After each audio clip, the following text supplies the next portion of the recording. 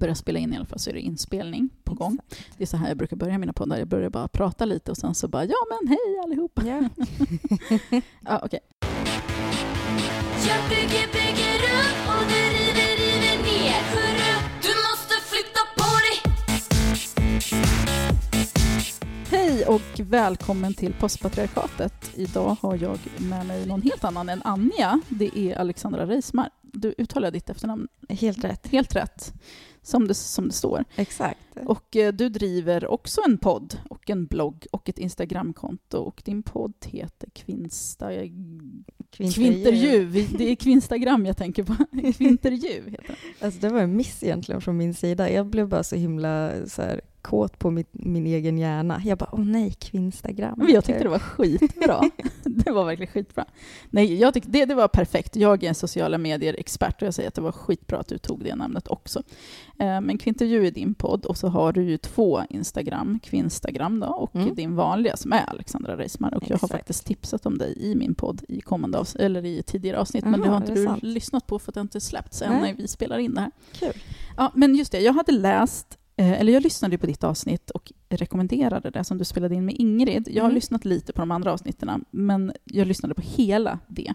Och det var sånt jävla bra samtal. Starkt jobbat ändå. Det var så här 2,5 timmar långt. Ja, och precis. Jag är van att lyssna på långa poddar. Jag tycker det är mysigt. Liksom. Jag går runt med podd nästan hela tiden. Min man tycker att jag är jätteosocial.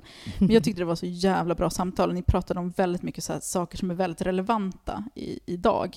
Just med så här drevmentalitet, följarantal och så vidare. Och ni diskuterade lite om det här med influencers och följare och huruvida det är någon slags liksom valuta också. Att man pratar gärna om så här köpta Instagram-personligheter som säljer produkter eller säljer bantning eller vad det nu må vara. Men man tänker inte på att alla på något sätt är influencers. Precis. Jag gillar inte att kalla mig själv för influencer. Nej, för de flesta gör inte det. Nej, men det är inte det att jag inte har någonting emot att jag förstår att jag influerar människor på olika sätt. Men för mig har influencer varit mer så här, det är någon som så här underbara Klara som jag tycker jättemycket om och följer, och hennes liksom blogg är fantastisk och Instagram är fantastisk och sådär. Men hon är så här, men här är jag lever det här livet och ni får rabatt på den här produkten och så vidare. Fast hon gör det på ett väldigt härligt sätt, och sen finns det de som gör det på ett annat sätt. Men jag tyckte det var intressant så som du tog upp. Jag ska läsa lite så här i din blogg, för du har skrivit om det också. Vi snackar om att ifrågasätta innehåll hos influencers samtidigt som jag vet att följare är någonting vi alla jagar. Hur trovärdigt blir innehållet på dina sociala medier om du samtidigt värderar likes och followers? Och det tyckte jag var så här, jag fick lite så här, jag ska inte säga att jag fick en aha-upplevelse, det är väl klart att det där resonemanget är väl rimligt liksom. Och jag kände att, fan, hon har ju rätt.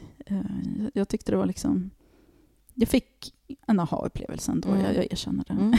Skönt. Nice. För att det är så här, men hur tror jag det? Alltså, för det är ju så att allt man säger, när man är, jag säger inte att alla som har Instagramkonton vill ha en massa följare, för det finns ju liksom, jag menar min mamma har ett Instagramkonto och hon vill inte ha följare. Skiter väl hon i, hon vill ju liksom bara se sina barn i flödet liksom.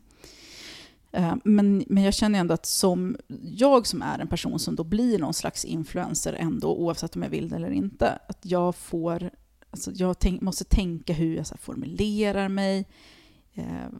Så här, hur kan jag få, bara senast häromdagen så la jag upp ett inlägg som jag så här satt och tänkte på jättelänge, för att jag måste hitta en bra formulering för att jag ska få just likes och reaktioner. Och jag säger inte att jag är jätteberoende av det så, det är jag säkert, men det var inte därför att jag sa jag måste få en bekräftelse nu, utan det var mer så här, hur ska jag göra flödet roligare? Hur ska jag så här poppa upp stämningen lite och så här. Ja, men för dina följare. Ja, men precis.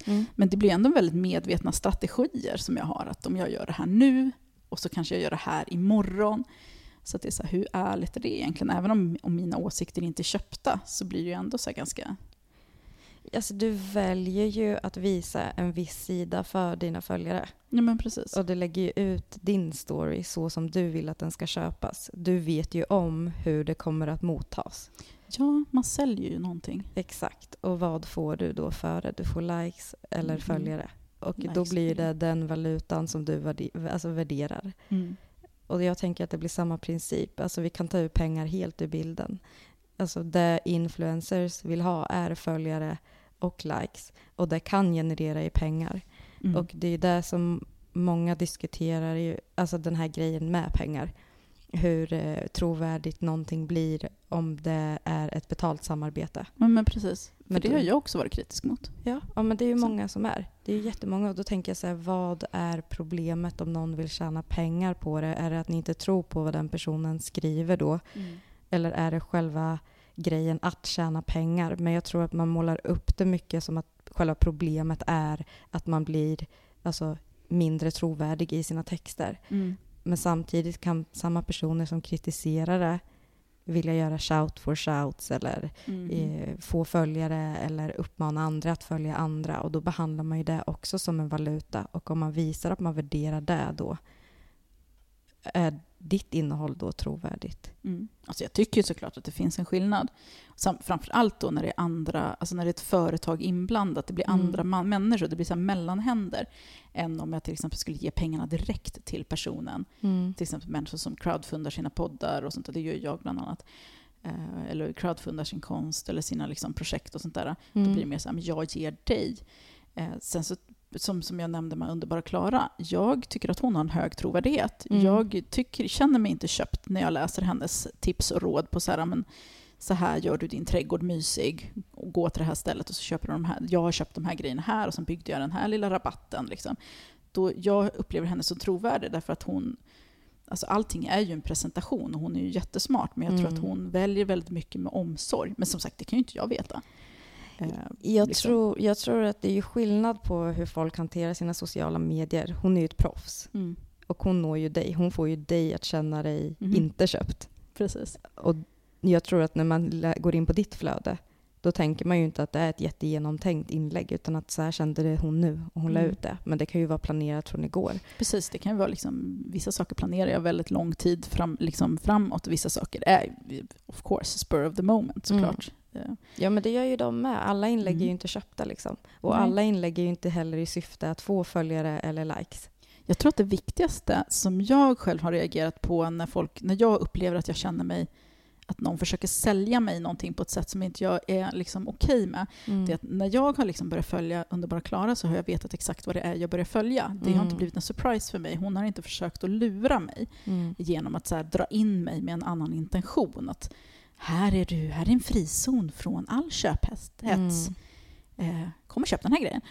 Medan det finns människor som även om de kanske inte är finslipade eller så bara skiter de i det. Liksom att de lurar in, liksom, jag känner så att jag blir inlurad som publik att under så här falska förutsättningar, så här på den här min plattform så kommer jag skriva om de här frågorna. Och sen helt plötsligt i mitt flöde så dyker det upp någonting som bara alltså så här går emot hela den idén som den här personen har presenterat.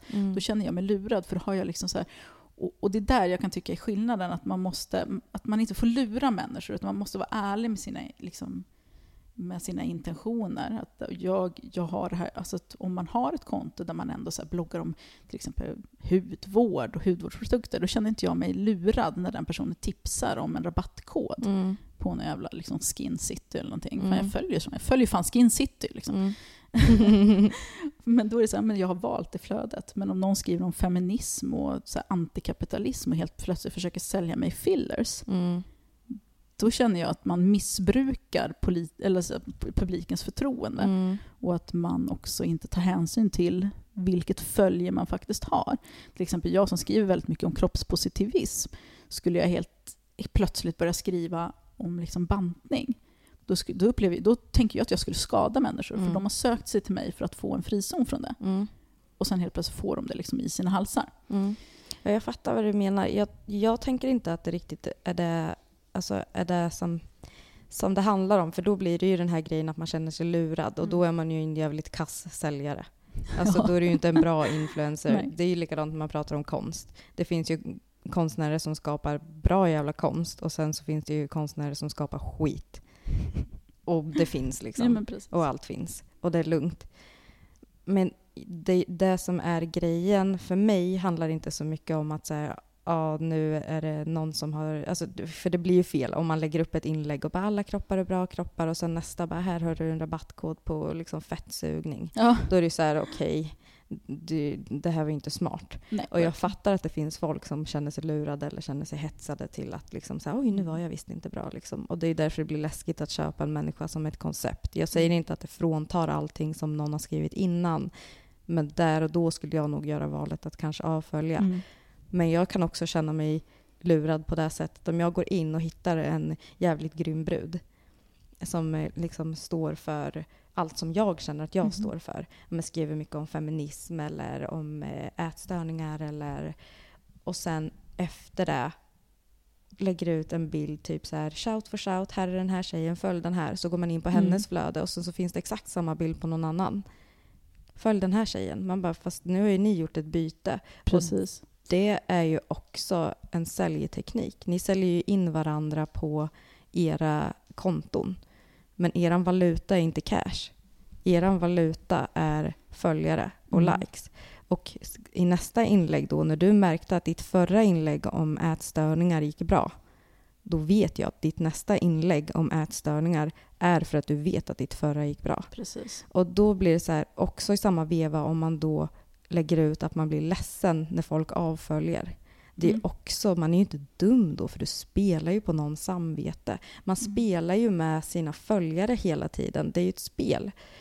Och då tänker jag så här, varför är det du säger då mer trovärdigt för att du inte har ett företag i ryggen? För du är ju ditt eget företag nu. Och det du värdesätter i ditt företag, det är följare. Du är inte ute efter pengar. Då finns det ingen idé för dig att dra in ett företag, men du är ute efter följare och du är ute efter likes. Och vad genererar det? Det genererar ju makt. Och det är ju toppen att ha följare och det är toppen att få likes om du vill förändra någonting. Men du kan också göra skit. Du kan ju ställa till kaos med de här följarna. Precis, och många kanske har förutsättningen också, eller så förevändningen att de vill förändra saker, men att man sen blir väldigt hög på den här. Alltså jag tycker att makt är ett jättekonstigt, det är ett svårt koncept. För att för mig, alltså jag upplever ibland att jag har makt och att jag har inflytande, men det kan jag uppleva liksom i vardagen innan jag ens blev någon slags social profil. Att i vissa situationer kan man manipulera till sig fördelar, och det är ju någon slags makt. Samtidigt som jag tycker att när man pratar om makthavare och sånt där, så pratar jag nog hellre om människor som har liksom makten att förändra stort. Eller kanske makt, så här, politisk makt eller ekonomisk makt. Samtidigt som man får inte liksom förringa det inflytande som man har som influencers. Alltså jag vill verkligen inte använda det. Jag hatar det. That's what we are. Call it what it is. Exakt. Walk like a duck. Ja. Nej, men att man har ett ganska stort ansvar just för att man har inflytande på människor. Man kan påverka människor. Alla vi som också har kommit uppåt och liksom har mycket följare, vi är ju experter på att faktiskt helt krasst manipulera. Vi vinklar liksom alltså, det är inte det att vi är oärliga med våra intentioner, för det är inte jag. Nej, alltså, men det tror jag inte att vi är inte liksom och heller. ljuger medvetet, men eller liksom försöker så här, på något sätt luras, men det blir ju ändå att man så här, ja, du fattar. Ja, jag fattar. Men grejen är så jag personligen tycker ju inte att det här är ett problem. Att man vill ha följare, att man vill ha likes, att man vill ha pengar för sina inlägg, att man vill göra ett jobb och liksom tjäna pengar på det. Jag tycker inte att det är några problem. Jag tycker att det blir problem när vi börjar kasta skit på varandra och säga jag är bättre än dig. Och för mig är det där problemet uppstår. Jag förstår inte varför man måste liksom uppa sig själv via att liksom kasta skit på någon annan. Och då skiter jag fullständigt i om det handlar om influencers som är en grupp som tjänar grova cash och som har, alltså vi snackar 100,000-tals följare. Och då kan folk komma med den här nya eller klassiska sparka uppåt. Men då tänker jag, är det att sparka uppåt att säga att Margot Dietz är en idiot som inte ska ens kolla åt politik? Jag tycker det blir knasigt. För du själv tycker att du är berättigad att sitta och snacka om samma ämne bara för att du inte tar betalt. Men varför är det fel att ta betalt för sitt jobb? Jag menar, det är ingenting som säger att hon inte tycker och tänker vad hon skriver. Det finns ju väldigt många som bara gör samarbeten med liksom företag som man bara kan stå för. Ja, men precis. Och ska vi börja prata om politik, du behöver inte ens marknadsföra att du gör, alltså att du att du yttrar en politisk åsikt. Så jag vet inte om vem det ännu är som sitter och säger att Vänsterpartiet är great. Jag vet inte om du har fått några pengar för det. Nej, alltså det är också så intressant att man kritiserar väldigt mycket men Isabella Löwengrip för att hon umgås med Annie Lööf. Men är hon köpt? Är de vänner på riktigt? Och sen meanwhile så går liksom alla feminister på så här Gudruns home parties och bara framhäver Gudrun som en gud. Liksom. Och det är ju egentligen samma sak. Ja. Och jag är inte bättre därför. Men vad händer om du tar? Gudrun, liksom. Ja, men vad händer om du tar en bild ihop med Gudrun Schyman? Du får likes och du får följare. Ja, folk älskar mig liksom. Ja. Jag gör det. Och om någon ser dig med Gudrun Schyman, då tänker ju folk, shit, Lady Damer gillar Gudrun Schyman. Hon kanske är nice. Eller Gudrun Schyman gillar Lady Damer. Exakt. Fy fan vad bra Lady Damer måste vara då. Exakt. Follow. Ja, och det är där jag tror ju att det absolut är en vänskap. Jag tror inte att man sitter och tar 158 fika med någon som man hatar liksom. Nej, men det kan ju såklart också handla om företagande. Alltså både Annie och Isabella vinner ju på att hänga med varandra. Sen är det ju liksom good for them om de också gillar varandra. Men jag tror att vi gärna pekar finger för att de tjänar pengar på det. Ja, för att och grejen är att det är samma sak i våra kretsar också. Fan, hur många feminister postar inte bilder på när de träffar andra så här creddiga feminister. Men gud, hela tiden. Nu träffar jag den här, eller nu är vi på den här festen med de här coola brudarna. Och ja. Det är precis samma sak på att nej, det är ingen som tjänar pengar och nej, ni är genuina, ni tycker om varandra. Ja, men varför postar ni om det online liksom? Om ni inte trodde att det fanns ett värde i det. Jag tror att folk också bara ses för att det finns ett värde i att ses. Ja, det tror jag faktiskt också. Alltså 100%. Det är jag övertygad om. Ja. Det är lite så här credit att umgås i vissa kretsar eller hänga med vissa coola feminister. Självklart, men också för att man vill att andras följare ska acceptera en som likvärdig på ett helt, alltså på det sättet att säga, ja men då följer jag den. För kollar man i, alltså om man ska säga våra följarskaror, så kan man ju se ett visst mönster, vilka som följer vilka liksom. Precis. Och då handlar det ju också jättemycket om att man har uppat varandra i våra kretsar, men vi är väldigt bra på att liksom också sparka på dem som vi inte tycker är rätt för sig. Precis. Och jag tycker att det blir problem när man går in och fuckar med andra människors business på det sättet. Jag förstår inte behovet. Bara för att du tycker att du gör rätt för dig, så behöver du inte liksom fucka med alla som du tycker att gör fel. Alltså så de som man själv anser gör tvärt emot. Och då tycker jag absolut att det är skitviktigt att prata om fenomenet influencer. Alltså för det är ju ett konstigt fenomen. Alltså det är liksom ju ganska nytt på det sättet som vi sköter det nu. Sen har vi liksom kända människor alltid varit influencers på olika sätt. Absolut. Man märker så här, bara fan man kollar så här 100 år tillbaka i tiden. Men vad var det så här, drottning Victoria var gravid. Det var populärt för kvinnorna i England att ha så här fejkmage. Ja. Och sådana grejer. Så det har alltid varit så här, vissa människor som är kända på olika sätt. De blir liksom någon slags... Ja, men kolla Robin, hennes frisyr. Jag tror alla gick omkring med den där parsen, och det är väldigt få som klär i den. Väldigt få. Alla i Hudiksvall ser fortfarande likadana ut. Alltså, det så ut, fast de har rött hår istället. Det är lite så här poppigt. De kör den här silvervästen också. Jag minns fan, på 80-talet så lyssnade jag jättemycket på Madonna, och då såg ju alla liksom i så här, mellan så här 10 och 20 ut som hon gjorde då. Du vet, så här, hon har ju underkläder på sig, var ju liksom det här moralpaniken kring att hon hade BH och hon hade en massa armband och så. Ja, sen kom Britney Spears. Ja, men precis. Då hade folk gick omkring med stringtrosor utanpå sina jeans. Ja, men det var ingen som ifrågasatte det. Brittan gör det. Ja. Sen såg vi hur det gick, och då kanske folk började så här, Men det är det jag menar. Jag tror att vi är så jävla snabba med att peka finger på folk utan att liksom kanske gå ett steg tillbaks och vad skrev jag sist?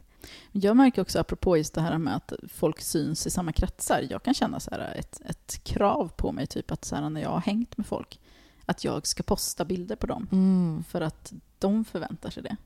För att de ska då lyftas fram, för att vi har hängt tillsammans. Och det är inte det att jag misstror deras så här, att de hänger med mig för att de vill synas, utan mer att men nu måste jag vara schysst och göra det. Och sen har jag också märkt då de människor som jag har valt att medvetet lyfta fram, som till exempel min bästa kompis Anna Apan satt i kranen. Hon, alltså det räcker ju inte bara med att länka någon eller lyfta fram någon. Du måste ha någonting att bära på själv. Så att självklart är hennes framgångar på grund av att hon är den människan hon är. Men jag har så här, det är så himla tydligt hur jag aktivt och ganska så här, inte manipulativt men väldigt systematiskt har liksom hjälpt henne att få en stor plattform. Ja. Genom att länka, genom att lyfta fram henne på olika sätt som jag vet tilltalar min publik och sådana grejer. Och där blir det så extra tydligt egentligen hur det där funkar och hur det blir en valuta. Och att... Ja, men man vet ju själv. Alltså, går man in och kollar på vem som helst, då har ju de personerna favoritmänniskor som de gärna lyfter. Ja, och uppar och visar. Det kan ju finnas 100 som pratar om samma sak, men man uppar gärna de personerna som man har alltså, en koppling till eller som också kan generera i någonting för sig själv. Och jag vet ju själv att det är många som... Alltså, låt oss säga så här, att jag skulle posta någonting som Lovette har skrivit. Då är det ju som att jag vet ju att förr eller senare kommer hon uppa mig med. Ja, men precis. Och det blir gentjänster och tjänster. Och jag hymlar inte med att jag är ju en influencer. Alltså det står, jag har på papper att jag är en influencer. Jag säljer skit. Alltså det gör jag då och då. Inte skit ofta för att det inte har så mycket företag som gärna jobbar med någon som liksom är politiskt öppen eller snackar mycket om. Så det är ju också ett problem i sig. Så att följarskaran har ju behövt blivit en valuta för att man liksom, något företag ska vilja liksom ta i en också. Men så jag tycker att det är dumt att vi tjejer, eller kvinnor kanske man ska säga för det låter så himla töntigt, så vi är flickor. Nej, men att vi kvinnor ska hålla på och hymla med att vi är smarta. Det är den grejen också. Varför ska vi skämmas över att det är det här vi vill ha? Och varför måste man då kasta skit på de som har tagit det ett steg längre och tjäna pengar på det? Jag tror att det hör ihop lite med den här föreställningen att kvinnor, alltså allt kvinnor gör är typ ett kall. Kvinnor får inte rimligt betalt för att, men vadå, du gör väl inte det här för att få betalt? Du är väl inte sjuksköterska för att få betalt? Du är väl inte barnskötare för att få betalt? Vadå gör du det här? Är du feminist för att få betalt? Är du influencer för att få betalt? Alltså det ses som väldigt fult att kvinnor vill tjäna pengar på det de gör. För att är det inte att de säljer produkter och är influencers eller liksom har företag som mellanhänder, så är det då kvinnor som kanske crowdfundar sin verksamhet som jag har gjort och får skitmycket skit för det. Alltså det finns inget sätt att göra rätt på. Kvinnor får inte tjäna pengar. Du kommer aldrig kunna plisa alla. Jag tror att det är där vi måste sluta sträva efter också. Men också kanske tänka mer på hur man själv snackar om andra. Alltså det är då det blir den här grejen. Alltså om jag skulle så här, ja men det är fucked up att den här tjejen gör det här reklamarbetet, men för det har hänt. Att jag liksom har sagt grejer som inte är okej. Men det går inte heller att ta tillbaks. Det är klart att man kan bli besviken och det tänker inte jag förringa. Och jag tycker absolut att om man är så här en kändis att man ska kunna tåla att man får kritik. Men jag tror att det är väldigt få människor som förstår hur kritik ska framföras. Alltså på riktigt så kan jag sitta och prata med människor och förklara för dem att det här är inte kritik du sysslar med. Du har gått till personangrepp. Det finns liksom en definition på det och du fyller det, liksom alla kraven på det. Och så bara nej, jag levererar bara kritik. Att det är som att folk inte har lärt sig hur man kommunicerar med varandra. Ja, men också varför bryr man alltså, du bryr dig så mycket om hur du ses hela tiden. Varför är du inte mån om att verka smart? Ja. Det är någonting som kan förbrylla mig ibland. Så många som är så fattiga på ord. När man ska liksom dra igång någonting och man måste säga, jag tycker kritiken gentemot Pernilla Wahlgren och Sofia Wistam, jag tyckte den var liksom, ja absolut, jag förstår kritiken. Sen så tycker jag att det blev konstigt när det blev så här namninsamlingar och du vet, jag kände bara for what. Det var någon duktig jävel som startade en namnlista liksom, och vad ska ni göra? Ge den till Pernilla eller vad ska ni liksom göra med den? Nej, alltså, och jag har varit precis, alltså jag har gjort exakt det som Pernilla gjorde. Så att jag känner extra starkt för hur viktigt det är att prata om det som hon gjorde och prata med henne. Att det här är dåligt därför att det här är konsekvensen av det här, att du använder det här ordet. För jag har den där diskussionen ofta med människor som är antirasister och feminister och sånt där som fortfarande använder n-ordet för att men jag citerar bara vad den här Sverigedemokraten sa. Och då får man liksom en träget förklarat. Jo, men när du använder ordet så blir det en normalisering som i sin tur motverkar det som du vill motverka. Ja. Och jag tror att självklart inte, alltså jag ska inte säga nej men Sofia och Pernilla är inte rasister, för jag anser att alla vita människor är rasister, mer eller mindre. Vi bär på fördomar, vi bär på föreställningar kring liksom, och vi bidrar framförallt till rasism, speciellt om vi inte ens försöker motverka den. Men det är en jävla skillnad på att vara så här, att ha lite fördomar eller kanske inte förstå hur ens egna beteenden bidrar till rasistiska strukturer och på att stå och hajla liksom i ett gatuhörn. Men det är som att man klumpar ihop alla som på något sätt har en smula rasism i sig till att antingen är du rasist eller så är du inte. Det finns ingen nyans överhuvudtaget. Och jag kan förstå att man som utsatt grupp inte pallar att vara nyanserad. Och det tycker jag är helt okej. Men det är inte bara så att om till exempel Lovette skriver om de här frågorna, det är inte bara hon. Nej. Utan det är massa människor som hakar på det här då och liksom ska driva hennes sakfråga och då bete sig som skit. Och sen får Lovette skit nu för det. Exakt. För att andra inte kan liksom hålla en saklig nivå. Ja, men det är ju där det blir det här att man är lite fattig på ord. Att man börjar använda sig av vidrig. Det är ju klassiker. Det är ju den som alla liksom, man bara, hur vidrigt var det där? Om du tyckte att det där andra också var vidrigt. Liksom. Det finns ju en skala i den här vidrigheten någonstans. Men alltså vidrig och äcklig, dum i huvudet, sjuk i huvudet.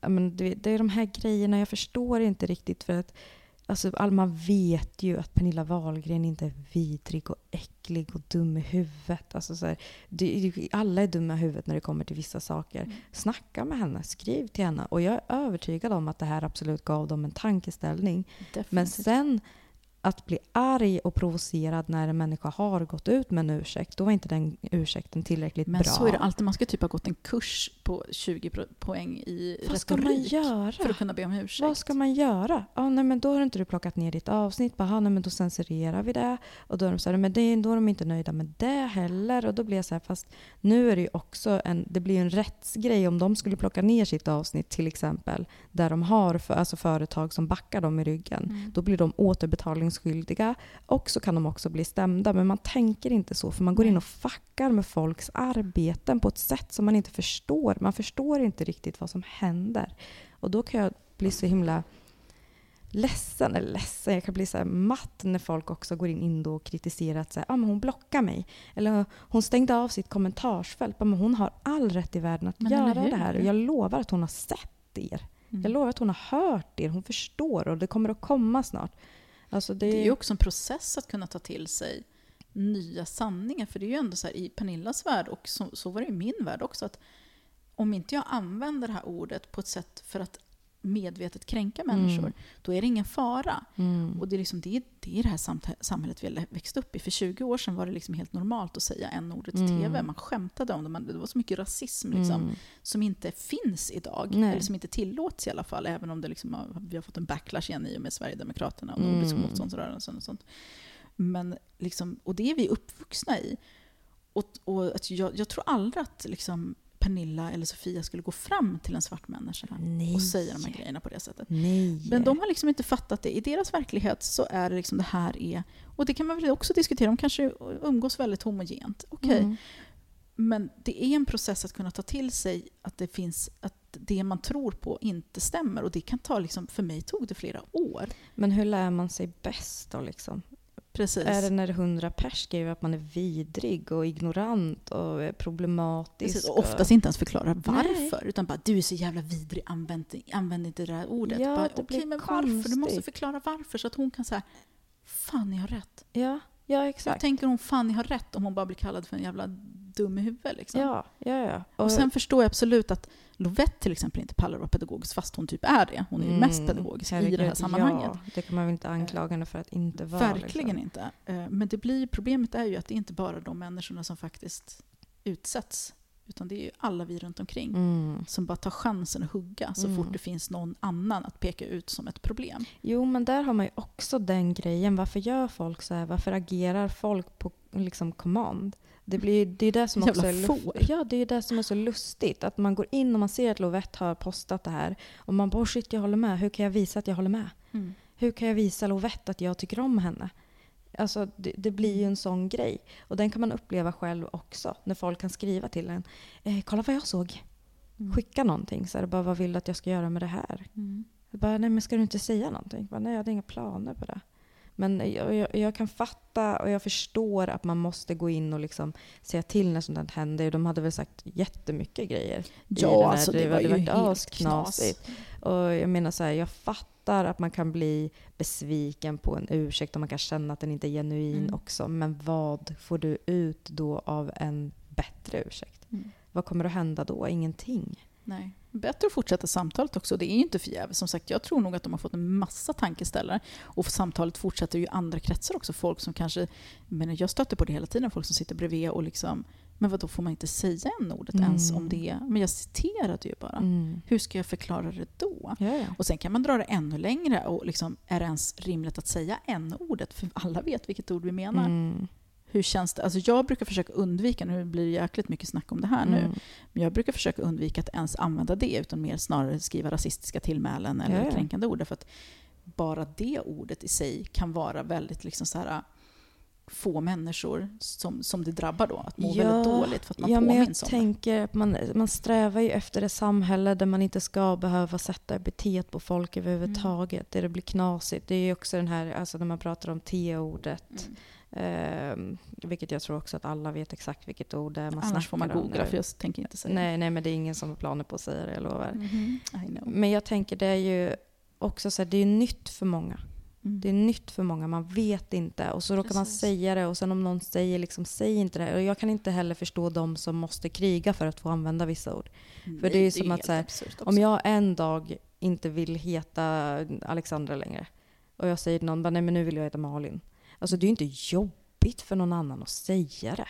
Det är inte jobbigt för någon annan att använda det ordet istället. Och jag kan inte förstå varför det blir en sån liksom, alltså varför folk blir så provocerade av att inte få använda språket på samma sätt. Men kollar du tillbaks bara 20 år, du använder inte språket på samma sätt. För vi utvecklas ju hela tiden. Och på något sätt, om det är ett ord som inte rör dig och din vardag, varför måste du säga det? Varför är det ett problem för dig att använda det här andra ordet istället? Men jag tror att det är den här trotsiga, liksom, du ska inte tala om för mig vad jag ska göra, jag får göra som jag vill. Ja, absolut. Typ ingen hänsyn till någon. Liksom. Men jag tycker nu är ändå folk ganska bra på att liksom säga, jag blir ledsen när du säger det här ordet. Bara säg inte det här ordet. Eller så är vi för dåliga på att säga att vi blir ledsna av att höra saker. Jag tror att vi är för dåliga för att liksom prata om det på så sätt. Jag brukar alltid ta...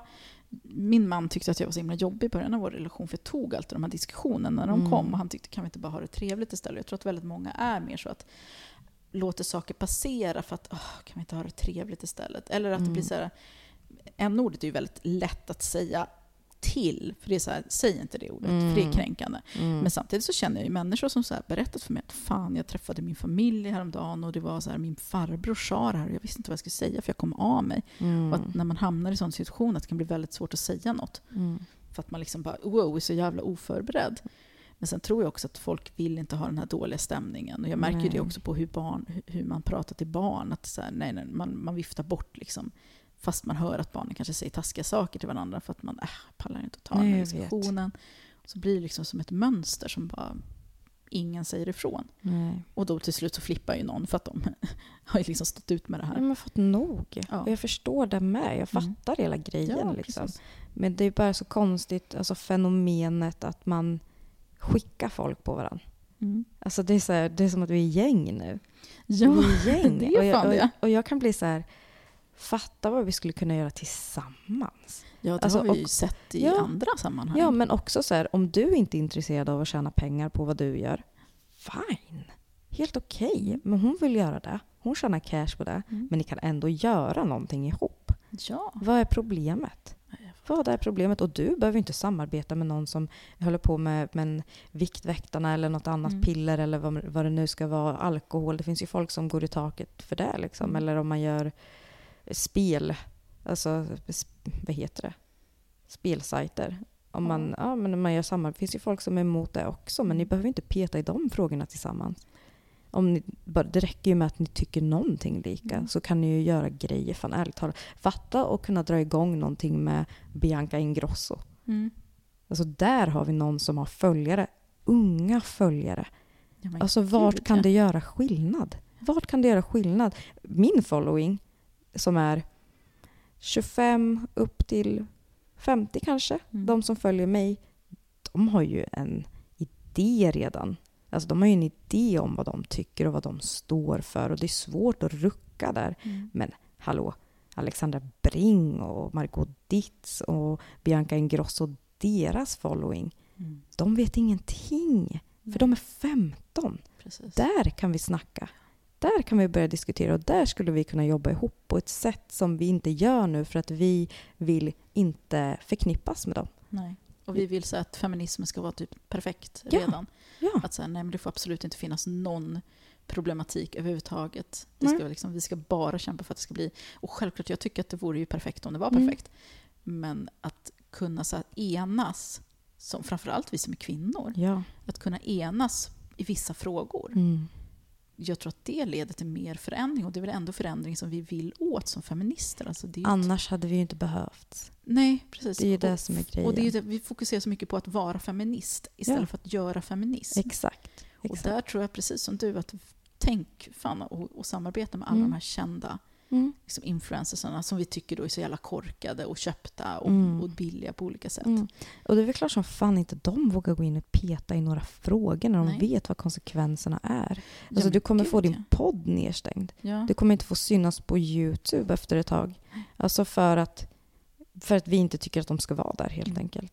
Sen kan man absolut lyfta vissa sakfrågor. Så att, men nu skrev Bianca att jag har ju sett till exempel att hon har fått kritik för att hon framställer typ fasta som någonting bra. Det är jättebra att hon får kritik för det. Men så kritik är inte samma sak som att säga att någon är vidrig och sjuk i huvudet. Det är så här att det här är inte bra därför att. Och då kan man kanske rikta sig mer till hennes publik då snarare än till henne själv. Absolut. Och jag tänker Bianca, hon har ju varit jävligt öppen med att hon har haft problem med ätstörningar. Så det måste man ju också kunna se. Det är en kvinna som har problem med ätstörningar och hon liksom promotar fasta som någonting bra. Det är inte en bra kombo. Men kan man lägga det på en människa som har de här ätstörningarna? För samtidigt skriver ju någon som hellre kallar sig för aktivist om sina ätstörningar. Och bara, kolla vad duktig jag var som åt det här idag. Kolla vad bra jag är som gör det här idag. Du pushar ju också ditt då på andra människor. Alltså, det blir den här... Det spelar ingen roll vart du vänder dig för du kommer att bli hetsad till någonting oavsett vad. Nej, shit, nu var jag dålig som inte gjorde så här. Nu man kan alltid påminna folk om de här grejerna på olika sätt. Liksom. Absolut. Jag tycker att du kan gå runt en fråga och du kan diskutera det för folk kommer att veta. Du kan skriva så här. Det var en väldigt känd profil, medieprofil. Som har varit öppen med sina ätstörningar. Det blir knepigt när man går ut och promotar någonting som fasta för barn i den åldern som hennes liksom publik är. Ja, precis. Och då behöver inte du skickar ju inte folk, men det är när man börjar länka till folk, när man börjar skriva så här, skriv en rad på den här om ni orkar. Om ni orkar kämpa för det här. Och då man säger, men känner mig lite ensam i det här kommentarsfältet, kan inte ni gå in och kolla lite? Ja, exakt. Och så hetsar man varandra. Det blir en knepig grej bara, för jag har aldrig sett, jag har bara sett det fenomenet bland oss. Ja. Och det är det som blir så konstigt, för om vi är så bra och vi ser människor för vilka de är och vi kan förstå kvinnans underläge i samhället, varför propsar vi då på att sätta dit kvinnor hela tiden? Det är alltså, det som för mig blir det så här... Är det feminism? Alltså på riktigt? Nej, jag tror inte. Och jag tycker att jag är ändå ganska så här, nu har jag framställt det här som liksom lite mer ofarligt än vad det är, men jag kan faktiskt ärligt säga att jag ser också i Facebookgrupper och sånt där på olika sociala medier, folks Instagram och folk som har mycket följare, inte bara så här, kan ni skriva en rad där, utan också den här personen såg när hon skrev, hon är så jävla äcklig, och så ska det spekuleras i hennes motiv, alltså det är liksom rena lögner ibland som dras upp kring den här personen och varför hon kanske sa den här grejen. Och folk bara, nej men vad då, är det sant? Ja men för fan vad hon är äcklig, för fan vilket jävla vidrig, hon är en jävla as. Och så börjar de dra upp en massa andra grejer, så helt plötsligt har man så här, det är bara högafflarna som fattas. Men helt plötsligt är det okej att prata om en kvinna på ett sätt som man aldrig skulle tycka var okej, att man pratar om en kvinna. Alltså, nej, alltså det är helt här, sjukt. Vi lägger den här energin, men också på samma sätt, du pratar inte så här om en man som gör gör samma grej. Verkligen inte. Och jag vet inte om det är att man känner sig sviken av kvinnor som gör på det här sättet eller någonting. Men jag menar, om du har en feministisk analys, då vet du ju varför kvinnor gör på det här sättet. Nej, men precis. Kalla inte kvinnor för daddy's girls. Nej. Utan förstå varför de liksom... Ja, sen kan man ju snacka om fenomenet daddy's girl. Alltså det finns ju. Men jag tycker att det blir konstigt när man börjar calla out folk. Du och du, ni är vidriga. Ja, men det är så här som att hela det här mantrat, får man inte kritisera kvinnor, har liksom förvandlats till att det inte längre handlar om att kritisera kvinnor, utan att kvinnohatet har liksom fått ta plats inom feminismen på ett sätt som alltså det hade aldrig varit rimligt för 10 år sedan. Det är så konstigt. Det är verkligen... Och det känns också som att man blir lite så här gaslightad när man försöker påtala det här. För det är som att det där är bara i ditt huvud. Nej, men så är det inte alls. Nej, men vi har bara kritiserat och vi måste få sparka uppåt och vi måste få göra så att man känner sig som en galning som tycker att det här är fel. Men jag tror folk tar också åt sig. Jag tror att folk känner att man, när man skriver sånt här, att man pratar med dem. För jag vet, efter jag skrev det där inlägget så hade jag folk i mina DM som skrev liksom så här: snyggt att du fick in det där om oss då. Och man bara, ja, kände du dig träffad? Alltså nu skrev jag ju vi hela tiden i det här inlägget. Vilket innefattar mig i allra högsta grad. Precis, jag tror att det är viktigt att man faktiskt riktar lite fingret mot sig själv också. Att man... Ja, men såklart, men det är också den grejen som vi missar hela tiden. Att vi har ingen koll på vad vi gör. Vi förstår, vi vet ju att vi är strategiska. Vi vet ju att vi är smarta människor som gör drag hela tiden. Och speciellt om man har gjort sin Instagram till en plattform.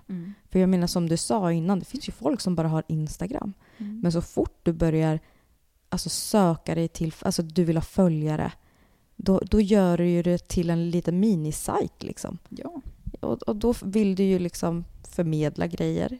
Du vill pusha dina idéer på människor. Du vill visa upp vad du har på dig för de här människorna.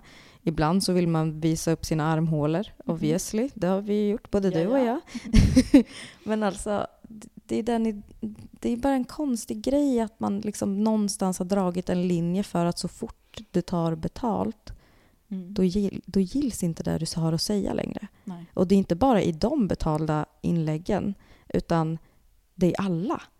Då helt plötsligt så är man stämplad som en äcklig influencer. Och jag vet inte hur jag har kommit undan. Nej. Jag vet inte, för det är ingen som har varit... Så, jo, jag har fått folk att skriva att jag är en äcklig influencer. Det är inte det. Absolut, det har hänt. Men det är aldrig någon inom våra kretsar eller de feministiska eller aktivistiska konton eller sånt som har hängt ut mig och sagt typ så här: gud vilken äcklig influencer. Och jag vet inte varför det inte har hänt.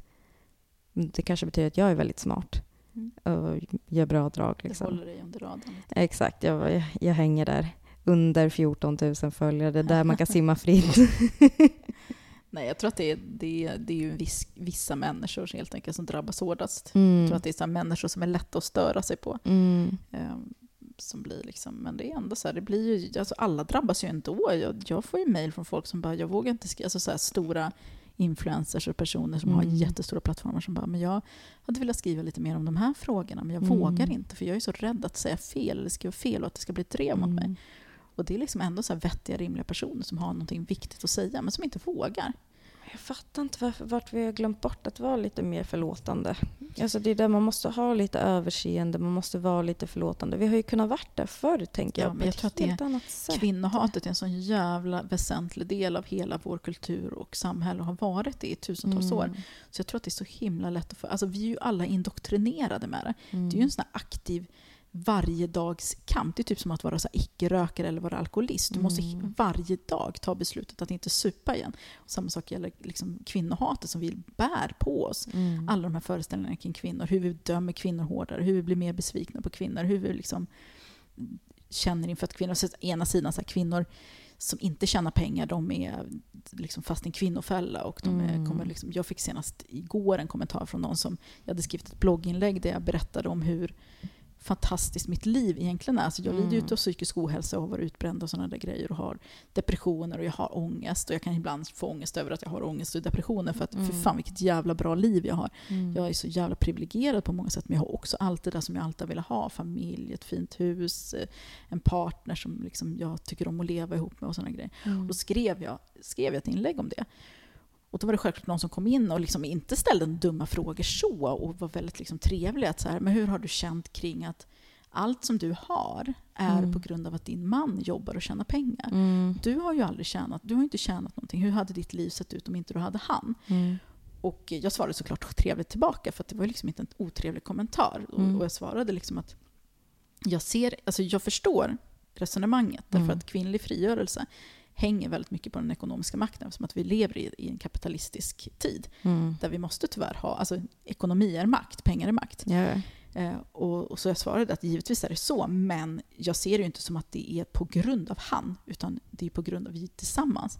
Jag kanske inte har bidragit med pengarna, men han hade aldrig kunnat gå ut och jobba så här mycket och då haft ett hus som familj och barn. Exakt. Om det inte vore för att det fanns en kvinna på hemmaplan som täckte upp. Men personlig utveckling då? Alltså inte för att vara den som är den, men det är ju sällan mannen som bidrar till den personliga utvecklingen i ett förhållande. Alltså, nej. Och jag menar, fatta allt det som man ger den mannen man nu lever ihop med överhuvudtaget. Vad bra att du säger det. Det var ännu en grej på min lista. Allt jag har gett till Oscar. Jag brukar säga det. Vilken tur han har som har mig. Alltså. Absolut. Och jag kan tycka det med. Alltså så här, de här samtalen som du får ha med mig. Grattis. Ja men verkligen. Shit. Nu är det bäst att du kör mig till ICA. Jag håller på att försöka övertyga min man om att skaffa ett körkort. Vi båda så här, liksom stockholmare som inte kör bil. Och ja, nu ska han skaffa körkort och sen får han skjutsa mig överallt. Ja, perfekt. Fan vad gött. Det är så det ser ut hos oss. Nej, men då, alltså, och jag förstår den här ekonomiska makten att liksom, å ena sidan ska kvinnan jobba för att jag får ju, nu var det här en bra kommentar, men det var ändå liksom den diskussionen det är kring den här ekonomiska makten som kvinnor saknar oftast. Och jag har fått väldigt mycket kritik inom feministiska kretsar där folk har sagt, men vad är du för feministisk förebild? Du jobbar ju inte ens och du är försörjd av en man, och jag har känt jättemycket ångest och sånt, och så här känt mig som en dålig feminist, vilket är helt absurt. Som sagt, feminism är inte feminism. Och för att jag är inte den där självständiga kvinnan som jag egentligen borde vara, som den här feministiska förebilden. Fast jag vill inte vara den där självständiga. Alltså jag vill ju vara en kvinna som är hemma med mina barn. Liksom. Ja, men det är också ett resultat av patriarkala idéer. Såklart, jag fattar det. Men, absolut. så ena sidan ska vi tjäna då massa pengar och vara ekonomiskt frigjorda. Men när vi börjar tjäna pengar, då är vi ju äckel. Men det är också så himla knepigt tycker jag. För att man snackar om att, alltså, som i ditt fall nu, man pratar om att du inte bidrar liksom på det sättet som din man gör nu. Men du jobbar ju hela tiden. Ja, alltså, du jobbar hela tiden. Alltså om det inte är med dina barn, nu ska man väl inte se det som ett arbete, även om det faktiskt är det. Vi betalar ju andra för att göra det jobbet. Jesus, ja. Visserligen dåligt underbetalt. Men arbetet som du lägger ner på dina sociala medier är ju enormt.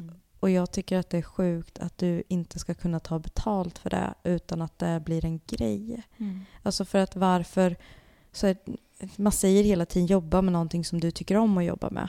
Och det är okej. Men om det är någonting... Alltså jag menar, politiker kan ta hur mycket pengar som helst. Ja. Och vad är det vi håller på med? Vi håller väl på med politik i allra högsta grad. Precis. Och varför skulle inte vi då kunna få betalt för det?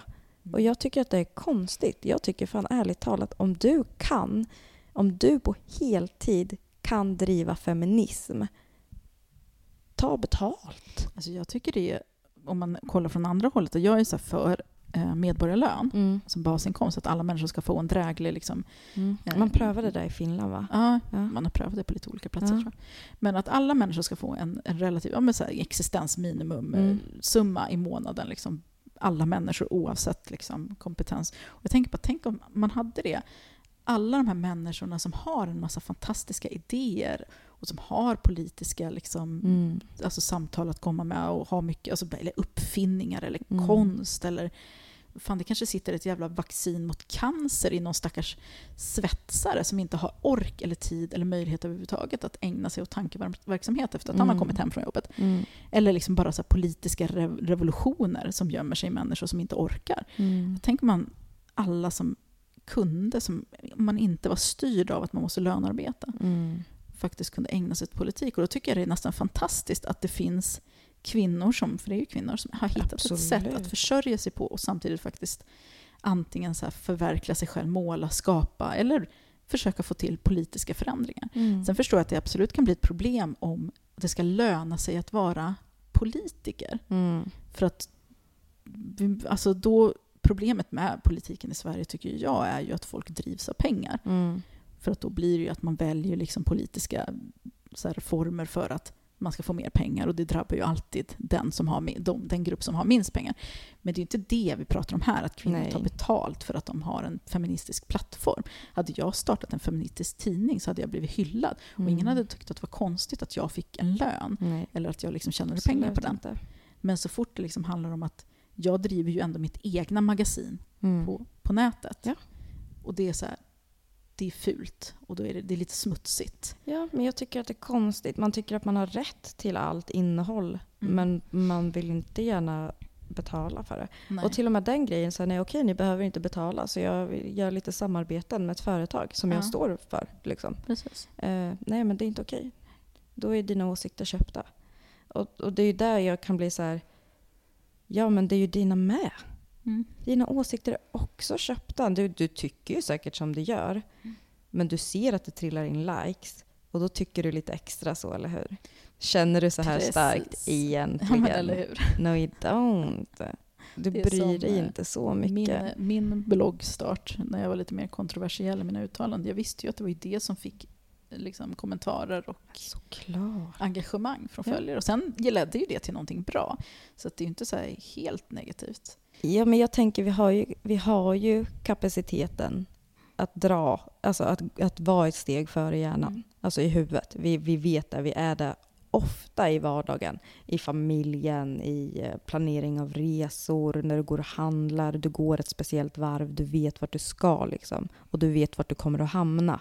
Jag kan inte förstå varför vi inte tänker till och varför vi begränsar oss i det tänket när vi pratar med andra människor.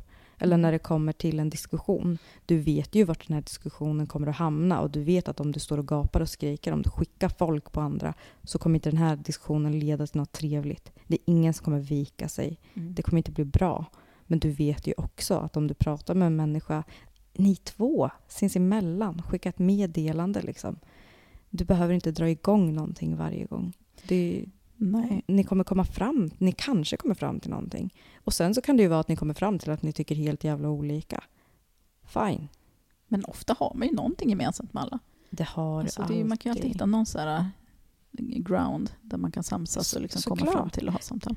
Bara samma rättigheter.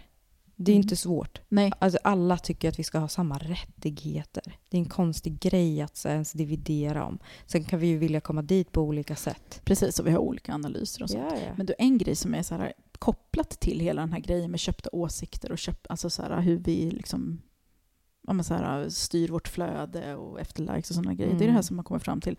Det var ju någon snubbe, men jag kommer inte ihåg vad han heter, så det var bra, som hade provat att vara Sverigedemokrat eller någonting på Facebook för att se hur flödet såg ut. Om det liksom på något sätt påverkas av alla de här algoritmerna. Och han upptäckte att ju mer så här, liksom, saker han likade och interagerade med som var då sverigedemokratiska eller liksom, rasistiska, desto mer sånt fick han i flödet. Det funkar så. Och ju mer liksom, så här, saker han likade som pratar om hur jävla dåligt det går för Sverige, desto mer sånt fick han som bekräftade det i sitt flöde. Och det är så här, för mig var det så här, men det måste ju stämma, för att jag har bara bra grejer i mitt flöde. Jag får bara massa så här, fan vad bra, Facebook läser mina tankar verkligen så här, liksom. Jag får inte så mycket kattmatsreklam som alla pratar om, men jag får väldigt mycket så här, feministiska artiklar och grejer som vänner har likat eller som bara kommer upp som förslag och sånt där. Och det är ju så här ganska läskigt hur jävla vinklat hela flödet blir. Ja, absolut. Men det är så folk gör. Eller det är så företag jobbar. Det är så internet fungerar. Idag är det liksom, går du in, du signar ju på när du blir medlem på Facebook, då signar du på att de får gå in i din telefon, se allt som du har där och sen anpassa reklamen efter dig. Känner du att de använder mikrofonen? Ja. Bara, whatever. Ja, exakt. Med den till? Ja, jag vill ju vara här på Facebook. Ja, men det är så här, och du är ju köpt hela tiden. Det är det enda som händer hela tiden. Precis. De här människorna som är influencers, de är köpta också. Du är också köpt. Och nu så jobbar de med det. Ja, men apropå också det här att anpassa sitt flöde, att man har ett väldigt homogent flöde, även om du är feminist. Så har du bara, jag säger inte att du ska börja följa folk som bara tycker tvärtom. Nej. Men att man ändå varierar flödet liksom, inom den egna kretsen. Absolut. Det gör man inte. Man har det här homogena flödet. Man, så här, alla följer samma personer också. Ja, och du får ju upp. Om jag går in och följer dig, då kommer det ju en så här, vill du också följa? Och så är det ju så här, Stina Wolter, Cissi Wallin. Ja, men det blir ju den grejen. Så det känns som att man är på ett ställe där man också bara preacher for the choir. Jag har ju bara folk som följer mig som i princip tycker som mig. Och så kan man ju liksom bara köra runt i det här ekorrhjulet. Fan vad sopiga influencers är. Ja, det är de. Alltså det kan ju finnas en poäng med att preacha för choiren också. Alltså där, du vet, peppiga, att fan vad vi är bra. Ja, men hur många följer då de här tjejerna som de sen inte liksom ens tvekar en sekund alltså för att gå in och kritisera för att någon säger att de borde göra det. Precis, och vill vi fan inte åt Biancas följare? Jo, hur fan gör vi det? Genom att alienera dem. För att då blir det ju det här team Bianca, för att om någon hackar på henne, då kommer ju hennes följare liksom ställa upp till försvar. Ja. Att bara, vad fan gör ni? Det här är ju liksom Bianca som vi har följt och lärt känna. Man blir ju väldigt personligt engagerad. Det blir jag också, en människa som jag följer. Man upplever det nästan som att man känner dem. Ja. För att man kanske har följt dem. Jag har ju så följare som har följt mig sedan min dotter var bebis. Ja. Det är klart att de blir så här investerade i mig. Och då känner jag också att som då influencer, jag är inte influencer, men som en influencer så har jag då också extra mycket ansvar inför de här personerna som ändå tror sig ha en relation med mig. Att jag inte utnyttjar det på olika sätt. Och det handlar inte bara om pengar, utan det är ju det här med likesen och olika sorters valuta. Det är väl det handlar om, att inte utnyttjas och luras som vi pratade om tidigare.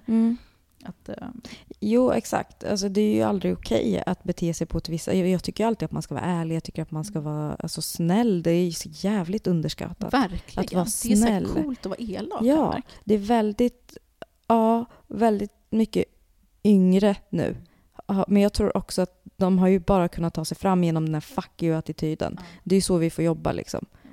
Vara elaka på det här sättet. Men just den här grejen att vara snäll, det är ingen som påpekar det längre, men det är fan, det låter töntigt, men var snäll bara. Alltså, det är inte ett problem egentligen. Nej, men det är den här, så här ondtonsgenerationen som bara, nej men jag behöver inte vara trevlig mot folk när jag pratar om förtryck. Och alltså det är också lite så här coolt att vara lite raljant. Och jag kan också vara raljant ibland. Jag tycker att det finns en fin gräns där. Man kan liksom på ett mer snyggare sätt använda sig av raljans och satir och sånt där för att ifrågasätta eller kritisera olika fenomen. Men det liksom finns en gräns som man kan passera, och det är när man börjar vara liksom elak. Exakt. Och man glömmer bort att det faktiskt är någon som sitter där och blir ledsen. Bara, nej, men hon har 20 000 följare. Ungefär som att hon inte skulle bli ledsen över att nej, 5 men stycken träffa henne på Drottninggatan och säga samma sak. Precis, det skulle man ju inte göra. Aldrig. Och det är det också, jag tänker att någonstans så är ju vi har den här förmågan. Vi har förmågan att hejda oss en sekund. Men vi kan inte hänga med. Alltså, internet har ju gjort att allt händer så fort. Och då tror vi att vi också måste reagera lika fort. Jag tror att man glömmer bort att så här, du måste inte hänga på snabbt. Nej. Du kan backa, du kan kolla. För att det har man ju märkt själv när man har slutat vara liksom med i allt hela tiden. Att om man tar ett steg tillbaka, alltså det är en jävla cirkus. Det är helt sjukt vissa grejer som man bara ser, och man vet vart det kommer att sluta. Och man vet att om en vecka så kommer alla köpa kläder ifrån H&M i alla fall. Precis. Alltså jag tycker det är ganska skönt att så här, aktivt, för att som sagt jag har deltagit i situationer som har liksom blivit out of hand. Inte för att jag har velat det eller menat det från början, men sen har det liksom barkat åt helvete. Och att efter att sådana saker har hänt så har jag känt att jag måste så här vänta ett tag innan jag hakar på någonting. Självklart brister jag ibland också. Men det blir en så otrolig skillnad som just med det här Mr. Cool-grejen. Att okej, nu håller folk på och tjatar om det här. Jag ska inte lägga mig i. Det är tillräckligt mycket folk som pratar om det ändå. Exakt. Min röst behövs faktiskt inte här och nu.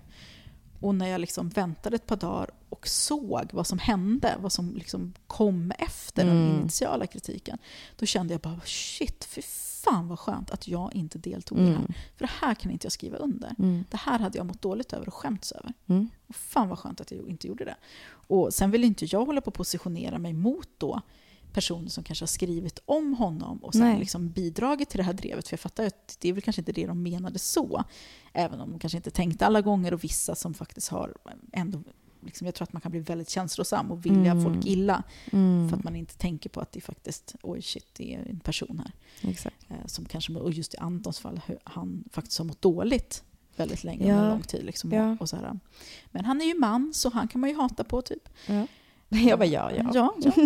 Nej, och det bara, det känns så jävla skönt att jag inte deltog i det. Ja, men jag tänker också också så här, det är inte farligt heller att ändra sig. Nej, precis. Och det är ju många superrädda för. Att om man är med och för jag blev också upprörd över den här låten. Jag blev också så här, men gud, vad ska man göra av det här? Är sjukt, det här ska väl inte vara på Spotify liksom. Och så lämnar man det ett tag. Och sen bara, men gud, vad händer om det inte får vara där? Vad händer om man inte får säga det här? Eller gud, vad har han varit med om? Alltså, det är ju okej att ändra sig. Även om man hade varit en av dem som hade bara, fy fan, vilket vidrigt avsur det här, bla bla. Det är okej att sen gå in och skriva, shit, jag var så jävla uppe i varv. Fan, så här ska man ju inte uttrycka sig. Det var ju jävligt klantigt av mig. Liksom. Jag vill bara att ni ska veta att jag gör fel. Och jag tror att det är där skon klämmer också. Att vi tror att vi måste vara konstanta. Att vi ska måste vara konsekventa, exakt. Annars är vi inte genuina. Typ. Exakt. Men är inte det jävligt ogenuint? Det är ju det som är det konstiga. Ja, och det är fan livsfarligt. Men det är mycket så resonemanget går i våra kretsar. Så att, jo, men hon tyckte så här förut. Ja, men hon har ändrat sig. Inte det skitbra? Bara, ja, men dig kan man ju inte lita på. För du säger ju så här ena dagen. Och sen nästa dag, fast det var 3 år senare, säger du så här. Eller om det nu är nästa dag. För att man kanske fick ett perspektiv. För att man kan ju vara väldigt instinktiv i sina reaktioner. En del av oss är ju väldigt impulsiva och får snabba tankar. Jag kan ju, så här, beroende på helt dagsform, ha olika åsikter i vissa frågor. Ja. För att jag säger att den där jäveln ska brännas på bål. Ja. Och så nästa dag bara, nej, vänta, andas. Den här personen har en fru och barn eller en mamma. Exakt. Det är en människa. Och det är då det blir farligt när man reagerar så där fort. Precis, när och man inte tillåts liksom utrymmet då att kunna ta tillbaka.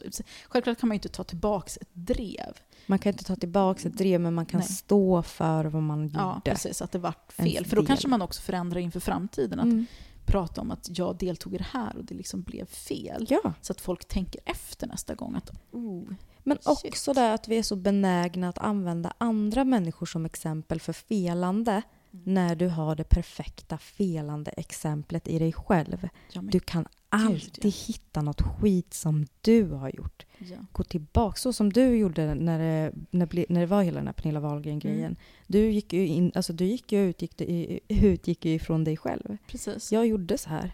Ja. Men jag kände att det perspektiv behövdes lite. Sen vet inte jag om just min röst behövs i alla debatter, men jag kände så att det finns ett utrymme för förändring även hos människor som uttrycker sig helt fucked up. Men ger det lite tid. Jag fattar att vissa inte känner att de har den tiden, men det liksom är inte svart eller vitt. Man är inte ond eller god. Nej, det tror jag inte. Utan det liksom finns nyanser. Och det är ju jätteprivilegierat att vara nyanserad, men kan inte vi vara det av vi som är privilegierade? Jo. Jag brukar oftast tänka att så här, jag förstår absolut att vissa grupper inte pallar det, men den stora massan gör ju det. Och att man kanske då kan kliva in som privilegierad och ta de här kamperna som utsatta grupper inte orkar vara pedagogiska. Att kanske istället få sitta och skriva då till Pernilla och Sofia att de är vidriga äckel, gå in och bara, hej tjejer, jag skulle vilja förklara hur det här är fel. Exakt. Så kanske Lovette slipper göra det. Eller någon annan som liksom har hela sitt liv investerat i det här. Vars liksom säkerhet och välmående hänger på hur vi faktiskt hur vi använder språket. Precis. Det är det jag menar. Vi är ju förmögna att kunna använda språket. Men vi slopar det. Men det är för jobbigt. Det är mycket enklare att bara liksom blä, och sen så får man en massa likes och så känner man sig duktig. Och sen är det nästa morgon och så kör man samma grej igen och så behöver man inte reflektera. Typ. Exakt. Vi har inte mer tid än så. Nej.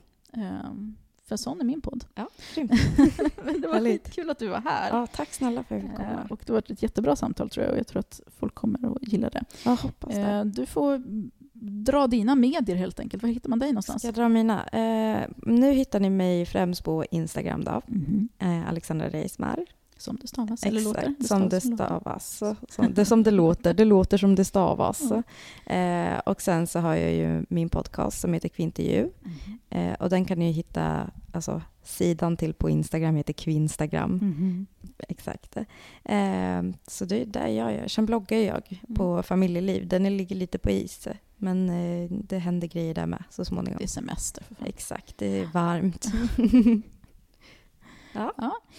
Ni som hänger med här, ni vet att jag har en Patreon, och det är ju på patreon.com/ladydamer, och där kan man faktiskt ge mig pengar så att jag kan tjäna pengar på er. och på feminismen och på att jag faktiskt rear ut bonusavsnitt till de som faktiskt med lite belöning måste man ju få. Det innebär ju tyvärr att jag betalar mer skatt, men skatt är ju bra eftersom att jag säljer en produkt. Men då får man 2 bonusavsnitt i månaden och så gå dit. Så ses vi nästa vecka. Hej då! Hej då!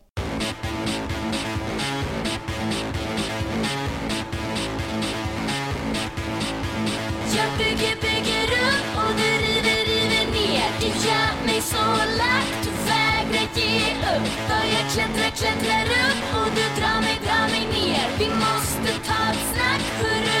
Du måste flytta på dig.